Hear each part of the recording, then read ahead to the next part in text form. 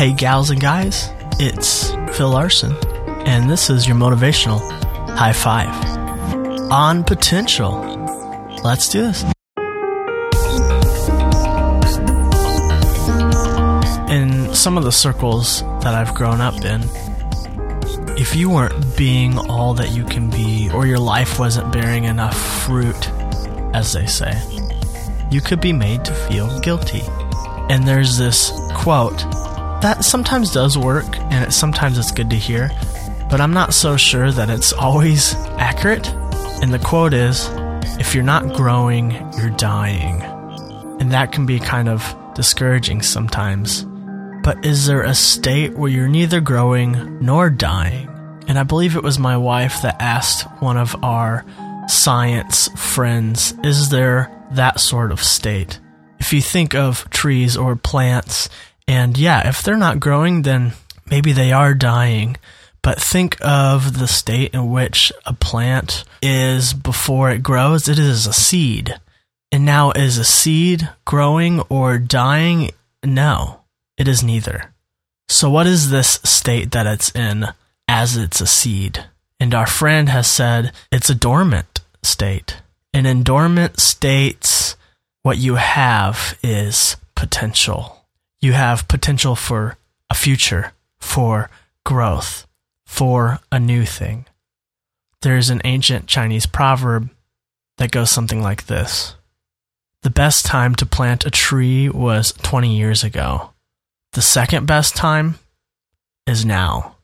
What is a dream that you had 20 years ago that never came to fruition? What is a dream that you had 5 years ago? What dream do you have deep inside you that is dormant, that could, if given a chance, be realized someday and grow and become an awesome redwood? You see, in order for a seed to grow, some things need to happen. There needs to be first good soil. There needs to be watering of the seed. There needs to be other things that happen that a professional gardener could tell you. It just can't grow on its own without things to first happen. So this dream that you're thinking of, that you had at one point in your life, that for some reason the world or circumstances either forced their way in or you let get in the way and the dream got lost. In order for a seed to grow, there needs to be good soil. And maybe for a dream to be re-energized, some foundational changes need to occur. Maybe you need to get out of an abusive relationship. Maybe you need to give up an eating disorder or some other addiction. Maybe you need to stop working so much and spend some more time at home. Take care of yourself. Take care of those around you who are most important to you. Till the ground, do the work. Make the soil fertile for the seeds of potential to grow. Because seeds, they will remain dormant among rocks. And if you're too hard-headed or you have a heart of unforgiveness towards someone, your soil is not fertile and your potential will not be realized. Pray for a soft heart and open mind. And when I say pray and you get all offended, well, you need to pray for a soft heart and open mind. Because that dream that's inside you, that deep dream that's been a part of your life, that you dreamt maybe in your younger years, it's still there. The seed is still dormant and can grow. It can grow. Start the dream again. Maybe 30 years after the fact, but better late than never.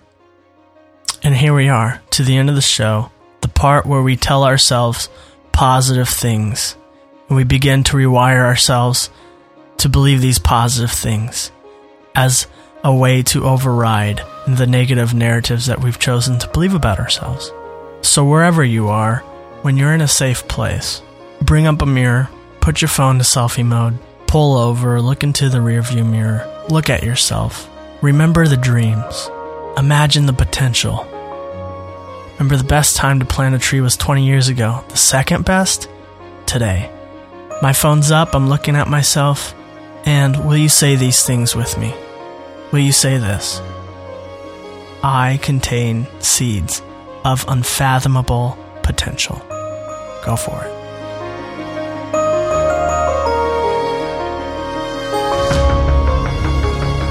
Good job. And maybe that little exercise was part of planting a seed within you.